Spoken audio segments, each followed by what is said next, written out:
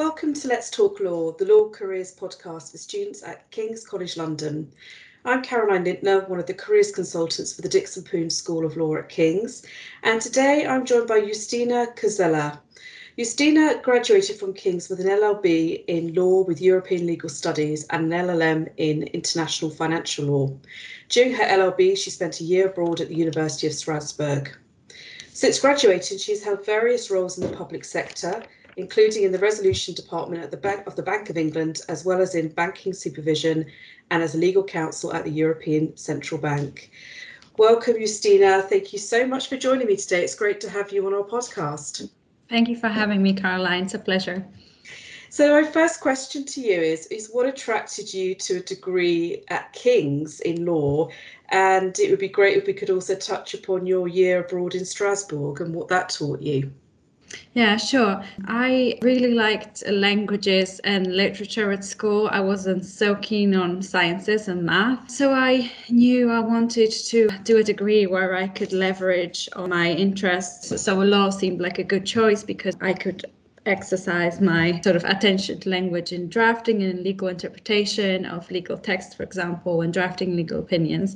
And at the same time, I knew I didn't want to study languages as a degree because I wanted to do something that had a commercial angle to it that would be related to the world of business. So it was pretty early on that I knew I would be wanting to do commercial law rather than criminal law, for example. And in terms of why I chose King's, so I think it'd be good to take a step back because for some of the guests you've had on the podcast, Caroline, I think the UK is their home country. And for me, my home country is Poland. So the first decision was whether I wanted to study abroad. So I also took that decision quite early on because I did the International Baccalaureate in high school, which meant I did all my subjects in English. And a lot of my intake, a lot of people wanted to study abroad, so it felt quite natural. And a fun fact is that actually 4 of my girlfriends from high school ended up at King's doing law at the same time as me. Gosh, yes. That's a large number, isn't it, really? Yes, from the exactly same high school in Warsaw. So, yeah, it's so King's seemed like a good choice because obviously it's one of the best universities for law in the UK, and also it turned out to be quite an international university in terms of both opportunities it offered. So the law with French law degree, the law of German law degree, the year abroad and transnational law degree you can do, and also so I think our intake was quite national and. I don't have the statistics on this, but my estimate is that it could have been perhaps up to 50% of the students were international. So it's definitely a great choice. And in terms of how my year in Strasbourg came about, I applied at the start of my second year of my LLB. Here I knew I wanted to learn French. That was my objective. I wanted to further my interest in languages. And but if I can digress as well, KCL also has a great language center, at least it used to have when I was still around. So that's another way of learning languages as well at King's. But a year abroad is also a great way to do that, and also just to see experience another legal system and other methods of teaching. The very structured French essays, so one of your other guests, Matthew Longstaff, mentioned that in the episode you recorded with him.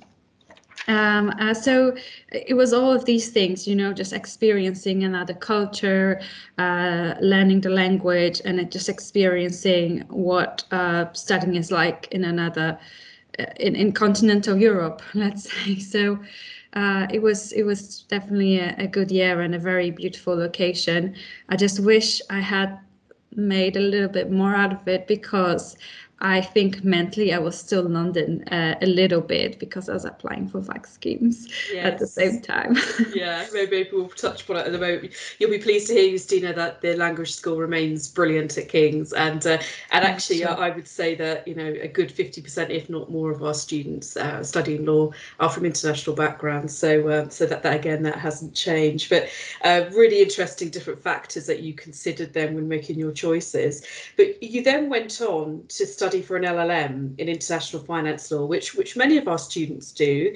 And you did that after you finished your undergraduate. So it would be interesting to understand a little bit about that decision, but also how your LLM has helped you in what you're doing now. Mm-hmm.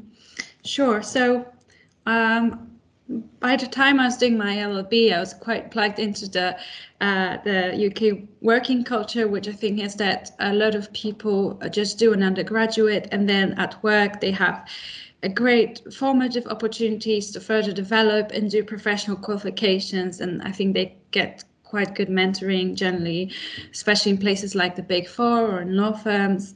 So I wanted to do just that, but I was, during my LB, I was very active in applying for various VAC schemes and graduate programs, and I did several competitions that I was kind of quite successful in.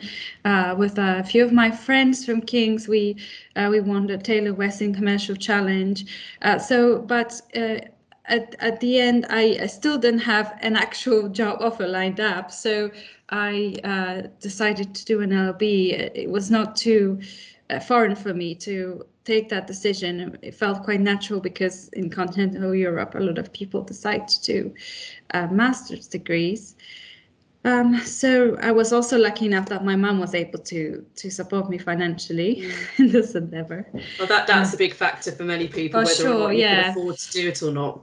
Exactly, it is expensive. And in terms of which LLM to choose, I was considering an LLM in intellectual property law, competition and financial law. And I went for financial law exactly for the same reason.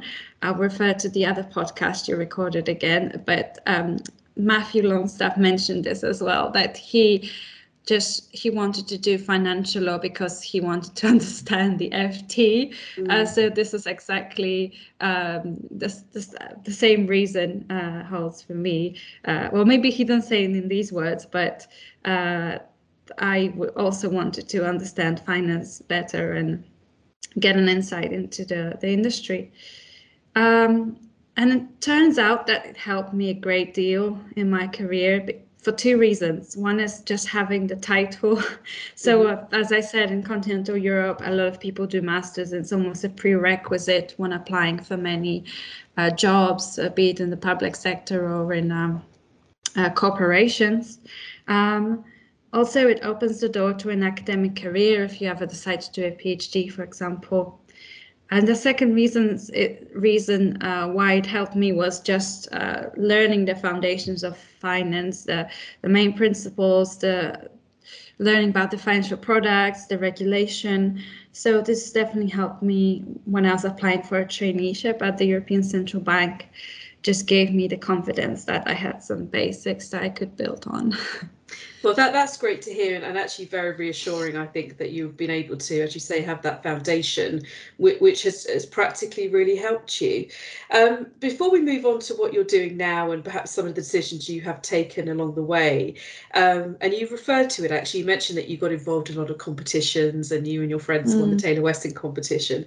But outside of studying, what else did you get involved with at King's? Yeah, so. Quite a few things I'd say. So the two main areas where I got involved was extracurriculars that's still related to law. So when I look back, what was I not repping? I was the Thomson Reuters West Law representative, which meant that I was offering support to students as well as some training at the Mon Library, which I really love, so I was promoting Thomson Reuters legal research products on campus. I was also the EU careers representative, so it's funny that I did end up in an EU institution in the end because so this was a role where I was working with the EU recruitment services to promote careers in European institutions at King's as well. I was working with some of the KCL Career Centre employees as well on organizing events. Also, during my LLM, I was involved in the Postgraduate Law Society, also organizing some events. I quite enjoy that role, just organizing things for the other students. But I also did a lot of traveling with King, so this was real fun. I'm so grateful for these opportunities because I was able to go on a trip to India with King's, and I only had to pay for the flights. I mean, it was amazing. So it was organized by the University of Delhi that had bought an actual train. And they traveled to a different region of India every year. And for the third edition, they invited some students from the UK. So I was able to do that. And I also did 2 summer schools, one in Mexico and one in China. And I was able to study various things there, like Chinese, Tai Chi, calligraphy, did Spanish in Mexico. So yeah, I have some great memories from that time. That sounds incredible, and as you'll be very well aware, that those opportunities I don't think will be available at the moment to many of our students, but I think they'll be very interested to hear that was available. So let's hope that comes back at some point in the not too distant future. But goodness me, you've made the most of your time, Justyna. Well done, you. But let's talk about your career then, because you mentioned a couple of times that you've been in the full throes of applying for vacation schemes and training contracts, which a lot of our students do go down that route.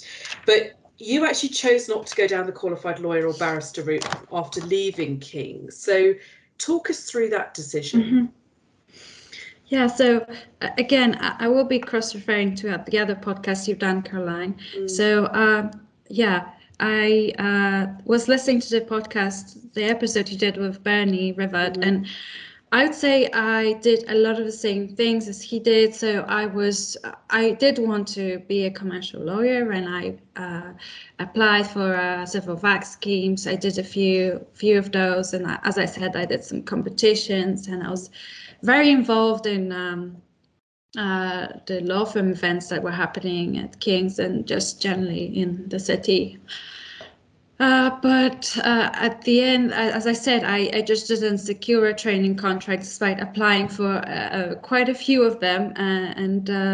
After graduating from ILM, I had an offer to do a traineeship at the European Central Bank. And it just felt like a great opportunity, a great organization. I just really wanted to try it out. So, and because I am not originally from the UK, I think it was just a bit easier for me to leave the country to pursue that opportunity. So I think it was just that I just really wanted to try out that traineeship, and then in the end, that's where my career took me. So I am still based in Germany at the moment.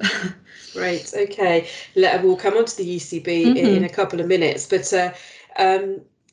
one thing we're seeing at the moment in the legal sector is definitely a trend for people to be considering routes outside of being a qualified lawyer or barrister. So as you'll be aware, the legal sector is diversifying, which is good.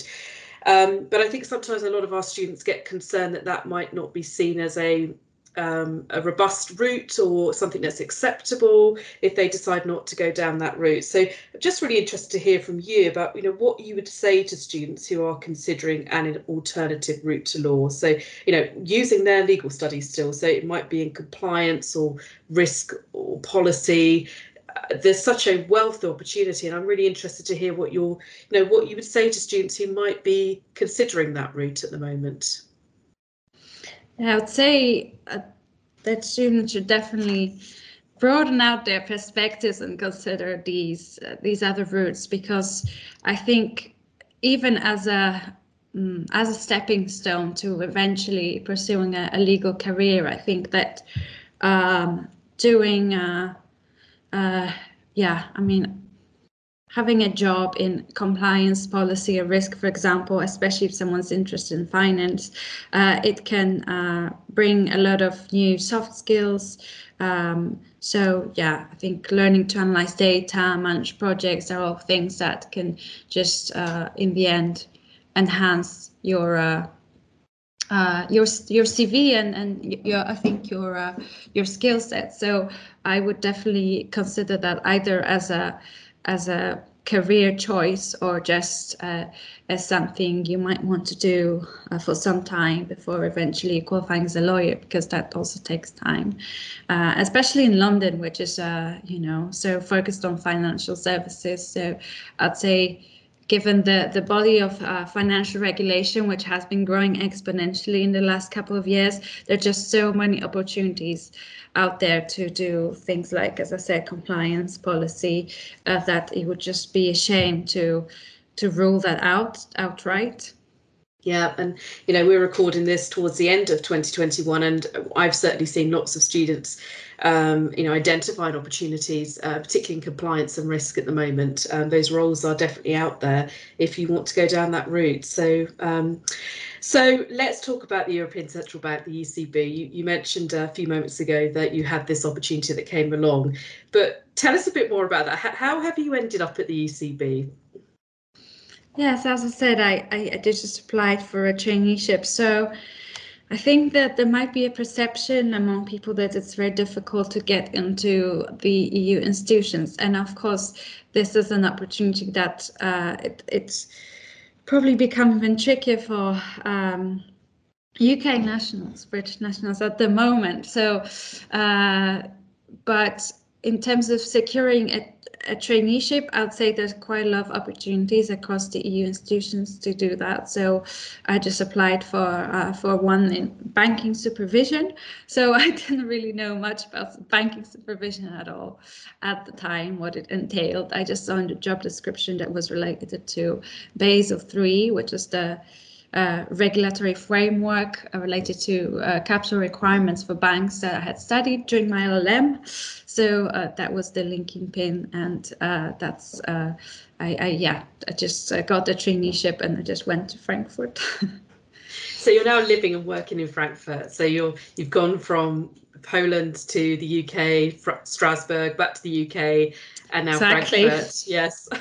Yeah. So your international career and life continues, really. And what skills have you developed from your time at the ECB, so far? Yeah, so as I said, when I was talking about considering alternative routes to law, I have definitely developed skills in terms of data analysis, presenting data, so using Excel, Tableau, these kind of tools. And I think that this can also be beneficial, as I said, and transferable to a career in law, because I also did do a short stint at a law firm, and there I could see how I was thinking differently in terms of, for example, there was in terms of knowledge management and business development, I could instantly think of how we could graphically represent things like regulating crypto assets across the EU, for example, so in terms of heat maps. And so I think that's something I borrowed from spending time with people who had graduated from finance and economics. But also definitely just cooperating with people from all kinds of different backgrounds. So we work with, all the EU nationalities are represented there. So these kind of things. And generally, it definitely gave a twist to my career. So I moved away from law, and I had to throw myself at the deep end a little bit in terms of learning the basics of bank accounting. And so you've asked what skills I've developed from my time at DCB to date. So I think the Bank of England also counts. I spent a year there working in as a resolution analyst in the banking resolution department, and the Bank of England had great training. So that also definitely helped me in terms of understanding the financial side of things better. Yeah, and we'll move on to what you're doing now, but it's that sort of training and that knowledge is going to stand you in good stead throughout your career, but also just personally, I'd imagine. I'm sure that hasn't. It's good knowledge to have, isn't it? Being aware of how the banking sector works. So you're currently legal counsel at the ECB. So we talked about how you've done your legal studies. You haven't gone down the route of qualifying at that stage. You've got into a very different type of role, albeit using your legal knowledge, and now you're legal counsel. So tell us a bit more about how that came about and what that actually means. Yeah, so I must say, while I was working in banking supervision, I was still doing the legal qualifications. So I like to call it the scenic route to law. So I like that, the scenic route to law. Yeah. What I did was at some point I just met a person who advised me. I was considering doing legal qualifications just because I graduated from law, and then if you have the license to practice law, it just can come in handy at some point if you just decide to work in law and practice. So I thought, okay, I had some time on my hands and some money, so and it was just that trigger, so someone said, why don't you do the New York bar, and then you can convert that into a UK qualification and an Irish bar as well, maybe. So I did that. I did the New York bar, and then I did the qualified lawyers transfer scheme. So this will have changed now. So right now there's the SQE. So I think this route is not available anymore, but I think it might still be possible to do the New York bar, and then I'd convert that still to a UK qualification through the SQE, or I should rather say England Wales solicitor. So yeah, because I did these qualifications, I really wanted to actually try what it's like to work in law, although I am working in-house and my role is still a little bit sometimes policy orientated because I am working in the public sector. So, but it is quite commercial as well in some respects. And in terms of how it came about, I was just very lucky again that my manager in banking supervision allowed me to do a secondment in the legal department. So I am in a team which is doing financial law. Working on issues such as payment systems, settlement of securities, and also when there's a draft of EU regulation coming from the European Commission, we also opine on them. So these are the type of things that we do. I've been in this role for 3 months now, and I'm just excited to see how it goes and how I like it. And, I'm just excited to actually be able to,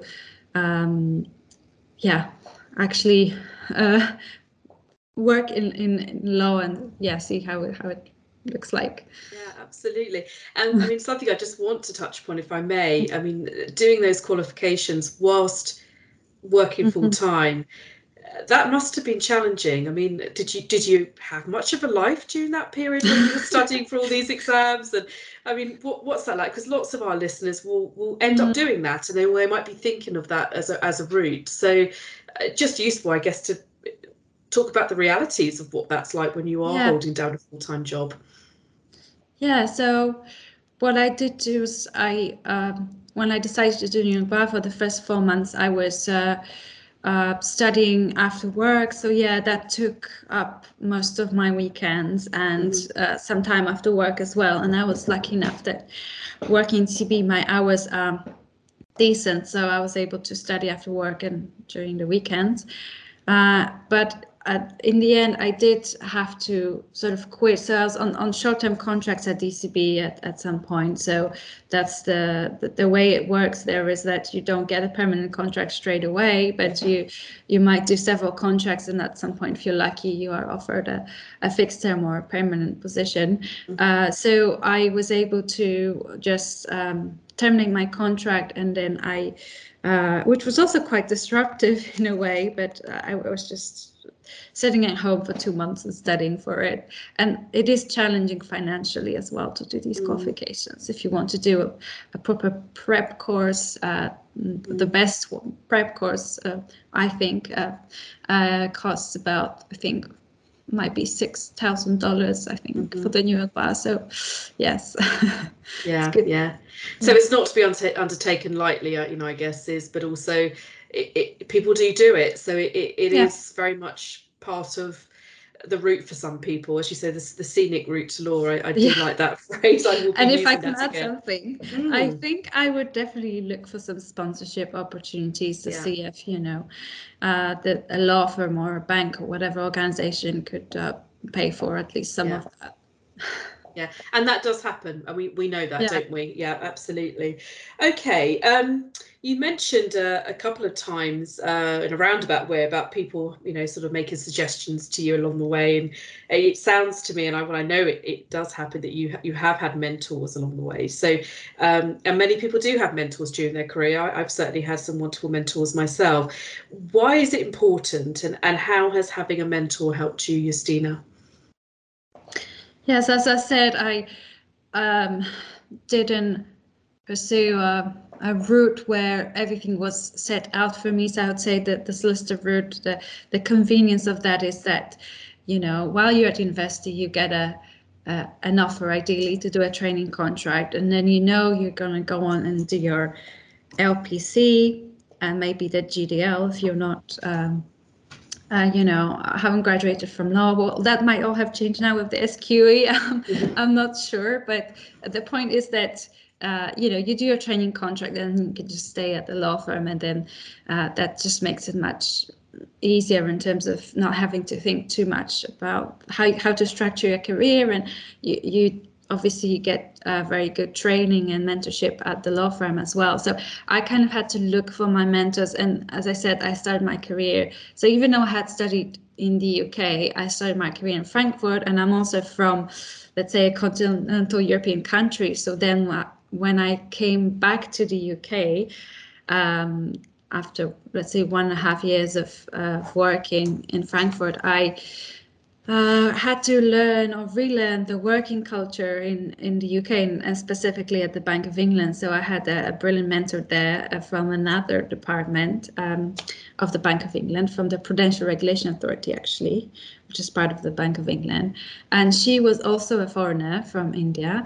So Nilu, if you're listening, I would really like to thank you again for everything you've done to me. So she was extremely enthusiastic, and she was also involved in there was a network of women at the Bank of England as well. She started a Hindi-speaking club there, and she was able to really impart that knowledge and, in fact, me of her enthusiasm. And she made me much more proactive employee, and just explained to me what the working culture was about at the Bank of England, how I could succeed.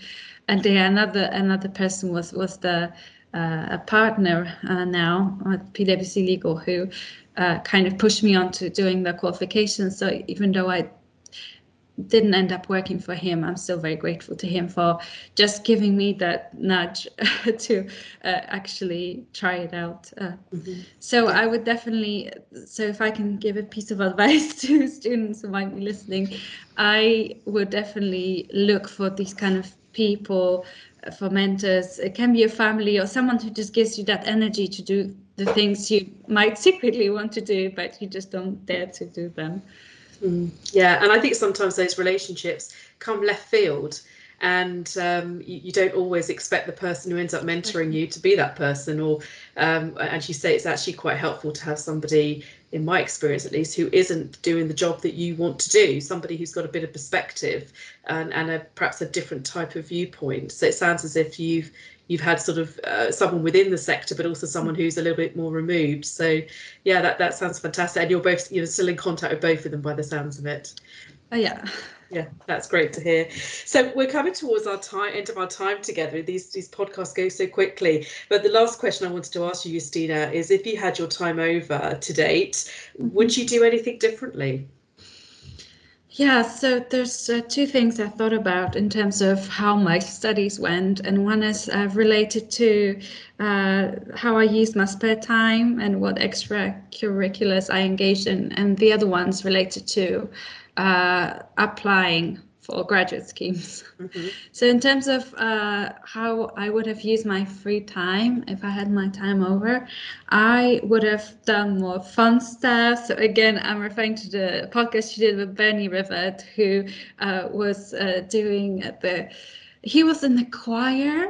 He was in the a cappella group, that's Yes, right, a yes. cappella group, All King's Men. So that Yes. sounded like so much fun when he was talking about that. So I would have done more sports and more dancing for sure. And there's so many societies at King's where you can easily do that. And in terms of applying for graduate schemes, I think I was over applying. And I think that really, looking back, I think I must have been quite anxious. And I think so. Right now I would have been more strategic. It would have given me more free time for myself to just relax and do other things, and that in turn would have given me maybe more perspective. And so I would have just maybe have thought about which companies do I really would I see myself in, where would I really want to work? And rather than just, yeah, again, Bernie was talking about that. This has a lack of confidence and the feeling that you have to do absolutely everything you can to secure a job. So, yeah, I would encourage just being more relaxed and strategic, and I'm sure everything will go very well for you. So, yeah, best of luck to all the students who are in this position where they're applying for jobs.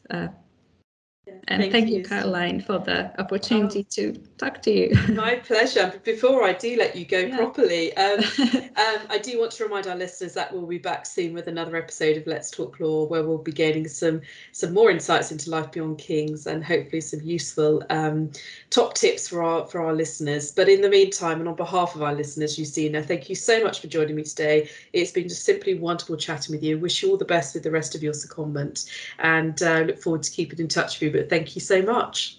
Thank you very much, Caroline.